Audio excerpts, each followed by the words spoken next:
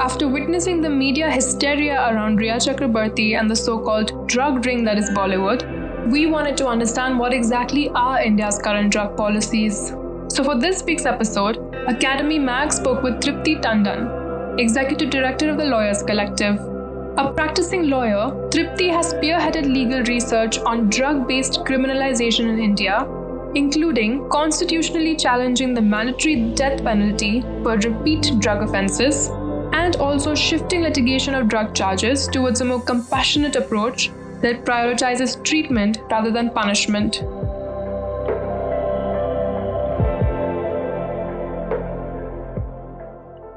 So the first question that I had personally, because I am not that familiar with the drug policies prevalent in India today. So if you could briefly outline the current legal framework, specifically the NDPS Act, and if you can say something on the changes that the Act has seen since the early 2000s and the 2010s to now. Okay, so India has had a pretty permissive policy attitude towards drugs, but that underwent a change in the first half of the 20th century with the growing sort of nationalistic movement, which began to see our drug policies as being something oriented towards the colonial government's profits, the opium profits and the revenue generated through that. And coupled with that whole, the sentiment associated with Mahatma Gandhi and his sort of antipathy towards alcohol and drugs and any intoxicant, we were sort of shifting towards a less permissive culture on drugs, but the current law is not connected to that. The current law is something that was enacted in 1985 pursuant to international agreements that India had signed back in the 1960s and 70s, and then utilized that window period that developing countries had to bring their law in conformity with what the international requirement was. And so the NDPS Act came in 1985 and criminalized both the, all drugs that were required to be controlled under international conventions, including the drugs, the substances that were commonly used here, such as opium and cannabis. And in 85, the Act really provided a standard 10-year punishment for most offenses, except a very narrow window where a person could, if they had some drugs, what was considered to be small quantity, and could prove that it was for their own use, then there was a slight window available for a lenient approach. But this provision was hardly used, because for you to say, yes, I did have drugs, means you're pretty much admitting to being in possession. You're admitting to being guilty, which no person would want to do. So this provision went underutilized. And what was happening throughout the 80s, in fact, in 1989, the Act was made even more harsh than what it was in 85. And there were provisions introduced that nobody could get bail. And there were provisions like mandatory death sentence in a subsequent case, second conviction. The time period for pre-trial detention was increased. It's normally under criminal law, it's 90 days. Under NDPS, it was made to be 180 days, that you could be in detention for up to 180 days and then further extend by another 100 days without there being any charge sheet brought against you. So very, very draconian. But something that was happening was very interesting, because a large number of people were simply languishing in jail because they could not come out on bail. Though there were provisions about small quantity, it would, like I said, it would mean that I have to admit that I am guilty, I am in possession, and then wait whether the judge considers my case fit enough to grant me a lenient sentence. Right. Now, this was something, and I really want to bring this out, that this is something that perturbed our courts. It perturbed the judiciary. It perturbed the National Human Rights Commission. So the NHRC commissioned a study on the NDPS Act, as did the Supreme Court, in decision after decision, saying this person, on the basis of the facts of the case before them, that this person is found with very small amounts. And yet they've been sentenced to undergo 10 years, pay massive fines of 1 lakh and above. And the court came down heavily as to why this law was so draconian and why were these so-called lenient measures of someone found in small quantity not being applied. This is when the government in power back then in 1998, it was essentially it was the NDA, the first NDA government, and they proposed measures to reduce the severity of the law in relation to a certain class of offenses. And they said not every person involved in drugs deserves stringent measures in law, that there are some who are perhaps they are a victim of circumstances. I mean, they intended to refer to people who consume drugs. And also there are some who are, commit lesser serious offenses. And the basis of seriousness was the amount of drugs involved in the offense, the quantity. Now, that's a debate whether quantity alone is sufficient to indicate what role you play in the offense. But nonetheless, this is what the government chose. And the NDPS amendments were finally approved in 2001. To rationalize the sentencing structure, not just sentencing, but even all other measures on prosecution and trial, etc., on the basis of the amount of drugs found in the offense. And I say that this is a landmark moment because it's very rare for Parliament to, agree that they made a mistake, and for Parliament to actually scale down punishments from 10 years, reducing it to 6 months for small quantity offences.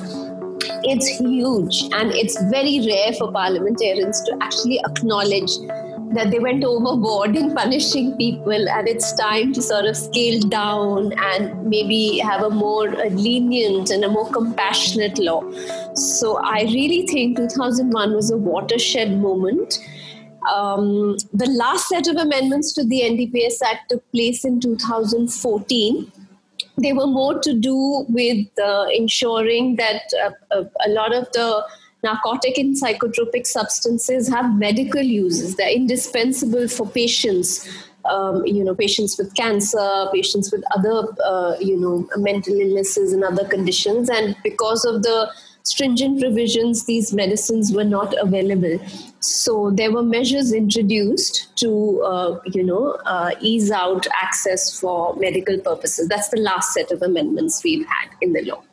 Right. I read the report that you published. I think it was on the International Drug Policy Consortium on their website. And in it, I think you mentioned also that in 2014, there were some amendments which actually increased penalties for low-level offenses. Was that because it sounds like historically pre-1998 that a lot of cases depended on the person self-incriminating almost in order for a penalty to be sort of decided.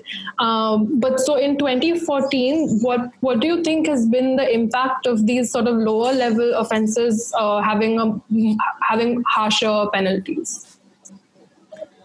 Okay, so the unfortunate development in 2014 was when the punishment for possession of small quantity which up until then was up to a maximum of 6 months or a fine of rupees 10,000 or both. Now, it's important to remember that small quantity is punishable only with fine also, whereas all other punishments under the law are fine and imprisonment both. So back then it was 6 months, but the punishment for consumption of drugs. Now in India, we have consumption as a separate offense and possession as a separate offense. Most other countries do not make consumption an offense in itself. It's not required under international conventions. Possession, yes, but consumption, no. India has this distinction of being one of the countries that makes consumption also a separate offense. Now, punishment for consumption was up to a maximum of 1 year. So the government back then thought that this is a bit absurd, said consumption is maximum 1 year and possession is maximum 6 months. So they actually proposed to scale down the penalty for consumption also to 6 months to bring it at par. Now, the Parliamentary Standing Committee, which was reviewing the NDPS Amendment Bill of 2011, thought that this is not proper, that instead of lowering the penalty for consumption, we should increase the penalty for small quantity possession also. So they said you scale that up to a maximum of 1 year. So while it is unfortunate, it has not had a big impact because under the NDPS Act, the regime sort of operates differently if you have committed an offense which is punishable with imprisonment up to 3 years or less. So you're still within that range of 3 years or less. So which means that small quantity offenses, you're still eligible for getting immunity if you offer to undergo treatment. You're still eligible for bail. You don't fall under the bracket of non-bailable offenses under Section 37. So the overall impact is not so bad, but yes, for an individual, they now can be, get a punishment up to 1 year for small quantity offenses also. Mm-hmm. So that makes me wonder, there was a section in the paper that you authored where you bring up a case where Bombay High Court decided the death penalty for 2 incarcerated people who are facing drug charges, which then was overturned to imprisonment for up to 30 years. I have very little familiarity with sort of drug charge-related proceedings in India, but it seemed like quite a harsh punishment. Is this a pattern that's consistent across the country? And because at another point, you also talk about how the Indian government sees drug consumption as in some ways being more heinous than murder, I think you specifically write, where because the former is more detrimental to society, that the punishment should be harsher. So I'm just wondering if in actual court proceedings, is this an observable pattern of giving harsher convictions? Well, in that case, the Bombay High Court case that's discussed in the paper, ultimately, this was a person who had 2 cases against him. And the harsh punishment, as it is, even for the first offense, I consider 10 years and above pretty harsh. If there's a second offense, then it can, go up from 15 years up to 30. And even death. Now, the case before the Bombay High Court was that the death penalty was mandatory back then. If you had a second offense and it involved a substantial quantity of drugs, then you would be mandatorily sentenced to death. So this was a constitutional challenge that a death sentence cannot be mandatory. The court must have discretion. And the Bombay High Court agreed with that and therefore made the death sentence discretionary. although for the petitioners, we had asked that the death sentence should be abolished because under international law, drug crimes are not considered the most serious crime for which you may have capital punishment as a sentence, since there is no taking of life in drug offences. That's when the Bombay High Court looked at a judgment of the Supreme Court, where it was actually a judgment decision on bail, but the Supreme Court had made observations that people who deal in drugs, not consume, but people who deal in drugs are actually committing a crime more heinous than murder, which is an observation I personally don't agree with, and it's not in accordance with international human rights law, but nonetheless, it was an observation of the Supreme Court saying because murder involves taking of one life, but drug offenses are actually, detrimental to the economy and society as a whole. To me, this is a rhetorical statement. I don't think court decisions and decisions involving people's life and liberty should be based on rhetoric. Nonetheless, that is a decision, and that was what weighed with the Bombay High Court when it retained death as one punishment, but also the possibility of sentencing a person to 30 years.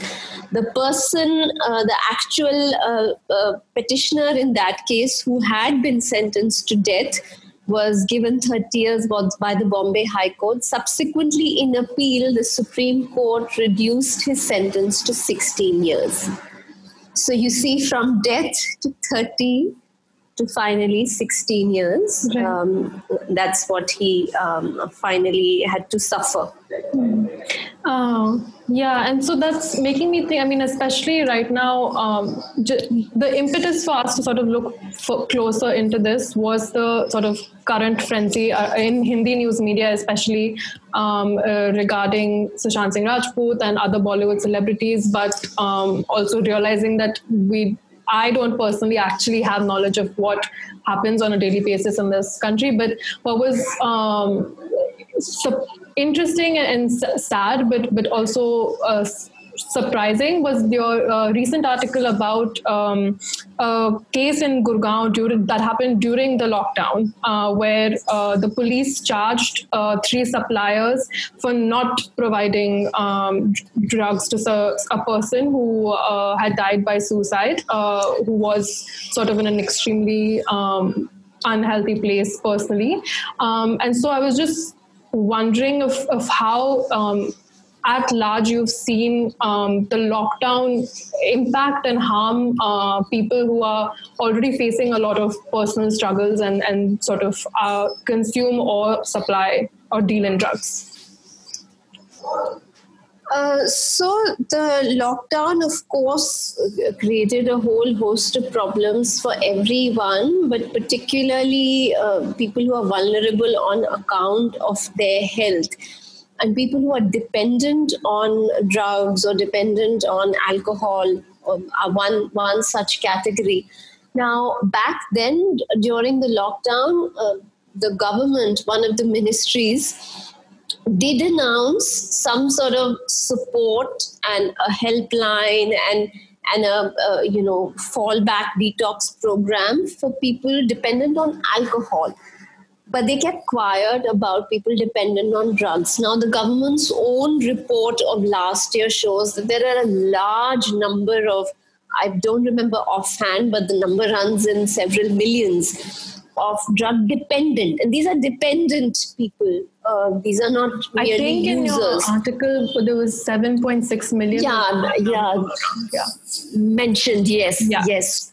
So you just simply leaves a large number of people with nothing, with no support, knowing fully well that they will not be able to access the substances that they're dependent on.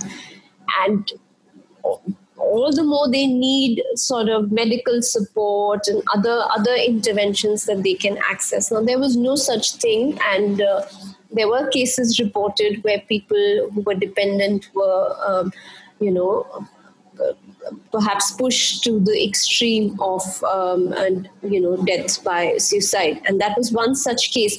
But funnily enough, in that case, the police decided to book so-called suppliers who had agreed to supply drugs to this person, and they said because they failed to supply drugs, they are responsible for his death by suicide, which they were charged with abetment to suicide. Absolutely, yes, absolutely absurd, because if I'm not supplying drugs, I am following the law. If I'm supplying drugs, I'm violating the law. So how can I be charged with being a lawful citizen and doing what I ought to do by law? So, this is typically a case where you apply the standard rules of market and contract, not realizing that this is an illegal market, and an agreement to supply drugs is an illegal agreement, and it cannot be honored in any which way. So where is the question of not honoring an agreement and then abetting suicide? And I found it really absurd. Fitting in the really rampant criminalization that was occurring at the peak of the lockdown by the police, where even in your article you mentioned where simply sort of walking on a street was almost grounds for being picked up by the police.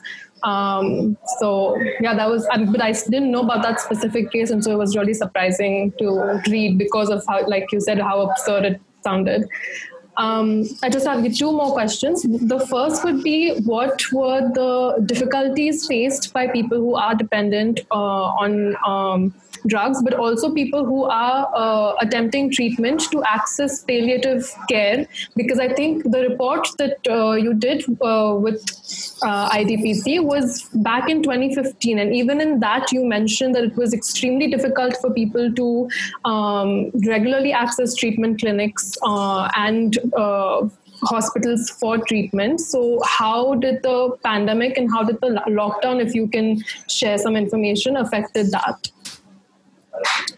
So for people who are dependent on opiates, a particular category of narcotics, such as opium, morphine, heroin in particular, there is treatment available which requires you to take a substance called either methadone or buprenorphine, and take that on a regular basis so that you do not experience withdrawal, and you don't even experience the sort of high that you get from drugs. You remain in a state where you can carry on your life normally, so to say.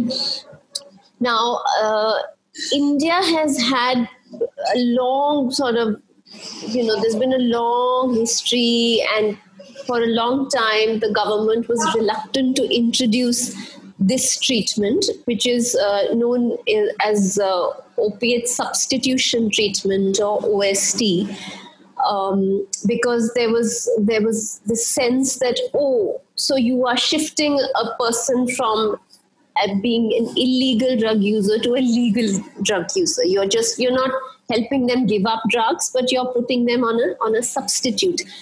And many doctors, many mental health care professionals, and community of people who use and are dependent on drugs had to wage a long fight for oral substitution treatment to be approved. Now, it is still not available widely, and the one place where it really, there was a long battle and, lots of ups and downs, including with the law, has been the state of Punjab. Because Punjab, as you know, has been facing a very serious problem of opiate dependence, with heroin and opium, being widely used there and causing people a lot of distress and dependence. Now, in Punjab, the government deterred I'm talking about, maybe 5-6 years ago, the government deterred on introducing oral substitution treatment. And so many doctors in the private sector private psychiatrists or private hospitals introduced it because it's internationally permitted, and even the National Drug Dependence Treatment Center of AIBS approves it. It's just that the state government was dilly-dallying on it, so they were dispensing it. Now, unfortunately, some of these doctors were arrested for illegally possessing and dispensing this medicine, buprenorphine, which comes under the NDPS Act. Like I said, some of these substances have medical uses. Now, it was really, how can you have people who are saving lives, who are treating people who are, suffering withdrawal and serious problems with drug dependence in a medical setting with everything, all the registers, all the protocols are being followed, and yet you had doctors being arrested. Several doctors faced arrest and spent many months in jail in Punjab before they were finally released on bail. So, that's how absurd our drug law had become. And it was because of the relentless fight by the medical fraternity, particularly in Punjab, and the community of people who use drugs, that finally the government approved back in 2017 or 2018. The Punjab government approved oral substitution treatment and said we would provide it in government health facilities. And because of that, Punjab was able to tide over the lockdown because these facilities remained open. So people who were suffering from dependence could access their medication during the lockdown. Unfortunately, that was not the case in, say, Haryana or other parts of the country where people really had to suffer on account of the lockdown and not being able to access their medication. Right. Because also I'm assuming that in those places, the privatization of that medication and other medications would drive up the prices, making it difficult for a lot of people to be able to access them. Yes, absolutely. Especially since we've seen in the lockdown, there was a huge crisis of non-payment of wages for workers. So In fact, Punjab government was reporting that they had more people enroll in treatment during the lockdown, and they were sort of happy with the fact that because they had introduced oral substitution treatment, they were able to take care and bring in more people within the medical system for treatment and care. Right. Yeah. So the last question that I had was we've recently seen that in the parliament, there's been a trend of passing bills without much consultation, even from other members of the parliament, like with the 3 farm reforms bills right now. And in your report as well for IDPC, you mentioned that there is a serious lack of consultation with experts and civil society groups when it comes to decision making about drug policy changes. So has this trend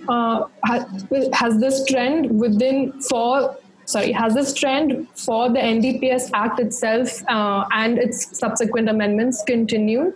Has it continued? And who do you think and who would be sort of certain stakeholders who would be important to consult and refer to before policy changes are enacted? On the question of drugs, the policy making has been very closed and insular. And even within the government, there are several ministries that address different aspects of drugs. So the Ministry of Health will address not just treatment, but also availability of drugs, narcotic drugs for medical purposes. The Ministry of Social Justice takes care of prevention, takes care of rehabilitation of drug-dependent persons. Then there is the Ministry of Finance, which is the policy-making body. It's also because we have illicit cultivation of opium in the country, which brings with it its own set of international obligations. So it has to look after that. Then there is the Ministry of Home, which looks at the enforcement aspect, the punitive aspects of the law. Now, ideally, all of these agencies should collectively look at the law and discuss various problems. But I don't think that happens very often. And mostly it's the enforcement-oriented people who have the last word, or whose opinion finally goes into what is happening. The others are either not consulted or their voices are too faint. Now, this is within the government. Forget any consultation outside government with wider society. And if at all there is any attempt to have wider consultation with society, it will just be like a, Janta poll. And, okay, what do you think, the drug law should be like? And the Janta poll will literally, yes, put these people in jail, lynch them, do whatever. We're seeing the kind of, reactions coming as of now. So this aspect of consulting people who are affected, such as people who use drugs or people who are dependent on drugs, even farmers for that matter, people who grow drugs all over the world. There is now an attempt to bring those cultivating these plants, poppy plant, cannabis, coca, and saying that their voices need to be heard. They can't just be, brushed aside as criminals because they are poor. They're dependent on subsistence farming. We've not had that. In the past, in the parliamentary debates, it was clear there was one or two MPs who were raising the voices of opium farmers and farmers involved in cultivating cannabis.